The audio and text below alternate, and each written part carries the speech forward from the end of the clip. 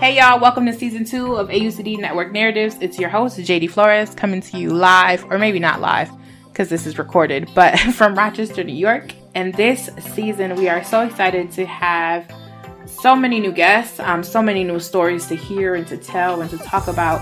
We really hope to cover a lot of national disability issues, but also giving people the opportunity to share their story and talk about the reasons why they do the work they do, what really interested them, and what really keeps them going. This podcast is a lot about diversity and inclusion efforts across our network, but we are really hoping to touch people on a personal level and get to hear their stories. So in the name of that, and in that same vein, I'll tell you a little bit about myself. Again, I'm from Rochester, New York, but I was born in Puerto Rico. My parents migrated here when I was a itty bitty baby. I was almost 3. And then I kind of took the world by storm since then. So if I had to choose how I got into advocacy, I can't tell you, because I believe I've been an advocate before I even knew that advocacy was a word, before I could even put words together.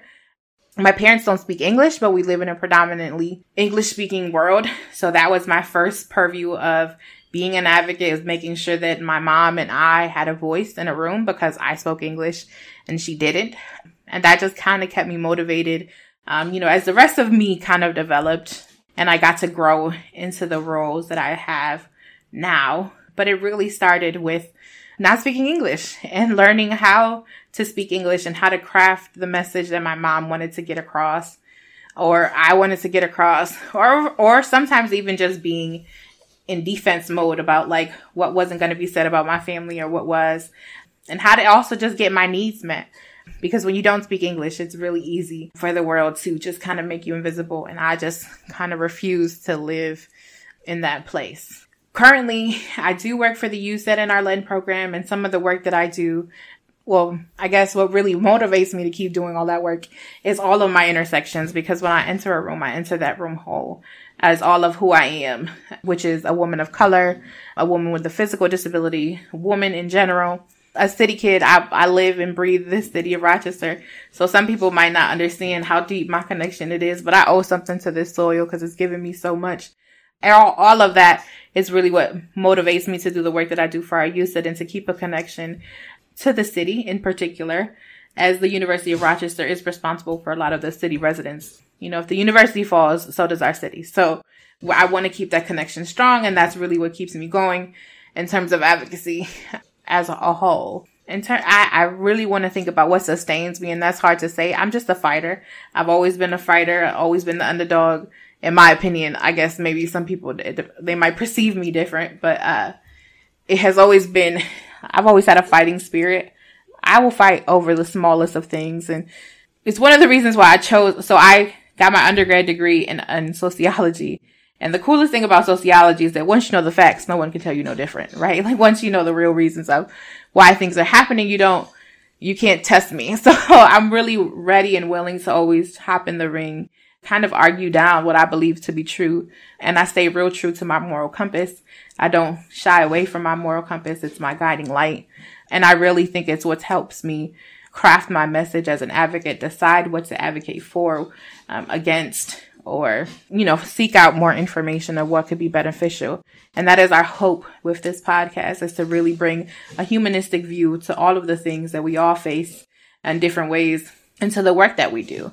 It's bigger than being a research study. It's bigger than being a white paper. It's about real lives, real people, and the issues that they go through and the things that we have to overcome to really just live fulfilled lives.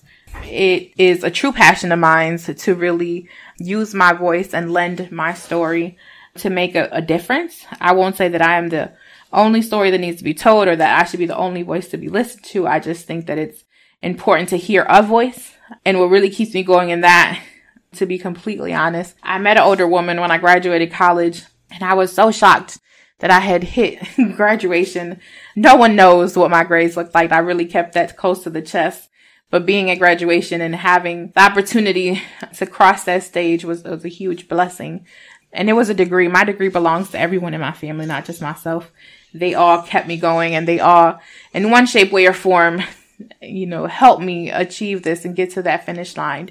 My whole family came to my graduation, and we had tickets. You could only have 7 people. And we cheated our way into getting everybody there. I want to say I had at least 15 people at my graduation. And the school only gave me 7 tickets, but everyone was there. And the idea behind that is because this degree was just bigger than me. It didn't just belong to me, it belonged to us. I'm a first generation college grad. No one even knew what a college campus looked like, what it could feel like before me and my family. And I shared my campus with everyone as much as I could. And the opportunities that I had as much as I could. So when I graduated, my grades were, I would say they were okay. They weren't the greatest, but the idea is that you get to the finish line is not what it looks like, is that you get there. But I was still shocked that I had gotten to the end, that I had really hit this mark. I had been in school for 5 years and never even thought that I'd get here. And when I finally did, I'm on the elevator and I'm en route to graduation, to that stage. And I'm like, I can't believe it's here. I can't believe I'm doing this. And I'm talking to my younger cousin and I'm telling her all of this and I'm relaying this to her. And there's this older woman on the elevator and she turns and she looks at me and she says, "Why not you, baby?" And I've carried this story like it has been one of my motivating factors for a lot of the work that I do. I would say for the last maybe almost a decade. I've been out of college for 8 years. And I always think why not me? Now, this is a dangerous way to think because it doesn't always have to be me. I don't always have to overpour in this way, but it keeps me humbled and it keeps me going. It keeps my feet to the ground. And I would say my feet to the fire as I keep growing as an advocate and the stories that I tell, and what's important and what matters and how it matters and how it manifests and all of the work that we do.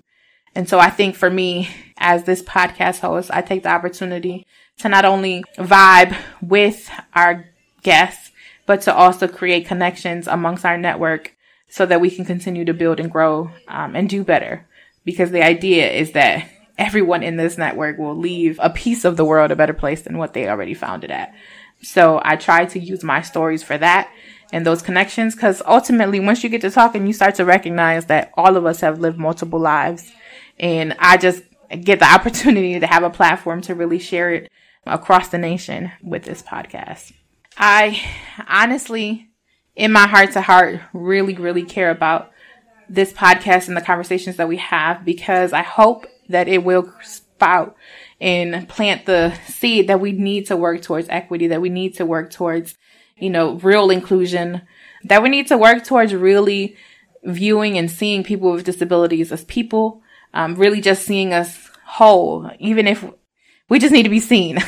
We have such a huge, I would say, one of the biggest feats that people with disabilities have is to not be invisible anymore. I'm not sure what we did to the world, but the world wants us not to be seen, not to be heard, not to be felt. And so our biggest issue there is to really push against this invisible cloak that we're all wearing, that we didn't choose to wear, that just kind of got placed on us. And I think that's why equity is so important to me, and diversity and inclusion, and why I take so much pride in being this podcast host, because we are pushing this. And if you don't say it out loud, then it's not real. And if you don't tell it to more than one person, then it's not a real either. So the idea is that if we continue to talk about it, if we continue to push in the places that it feels uncomfortable, that isn't equitable, that isn't diverse, when people aren't willing to say the truth out loud, that the hope is that we can have those kind of conversations in a way that does not bring retribution or makes it dangerous for those folks who share their story and who are super honest with us. The idea is that we say this and whoever hears it hopefully then says, okay, well, in this next grant cycle, the idea is that we will create more positions for people with disabilities to be leaders, to really be the ones who guide the work that is taking place amongst the USIDs, amongst the LENS, amongst, all of the smaller projects and programs that take place within our network. I am here to continue that and push that mission forward. We hope that you listen. We hope that this is helpful, and we hope to be available for you as we push forward to share not just our episodes, but our resources and all the things that we wish to come. Thanks, y'all. Thank you for tuning in to AUCD Network Narratives.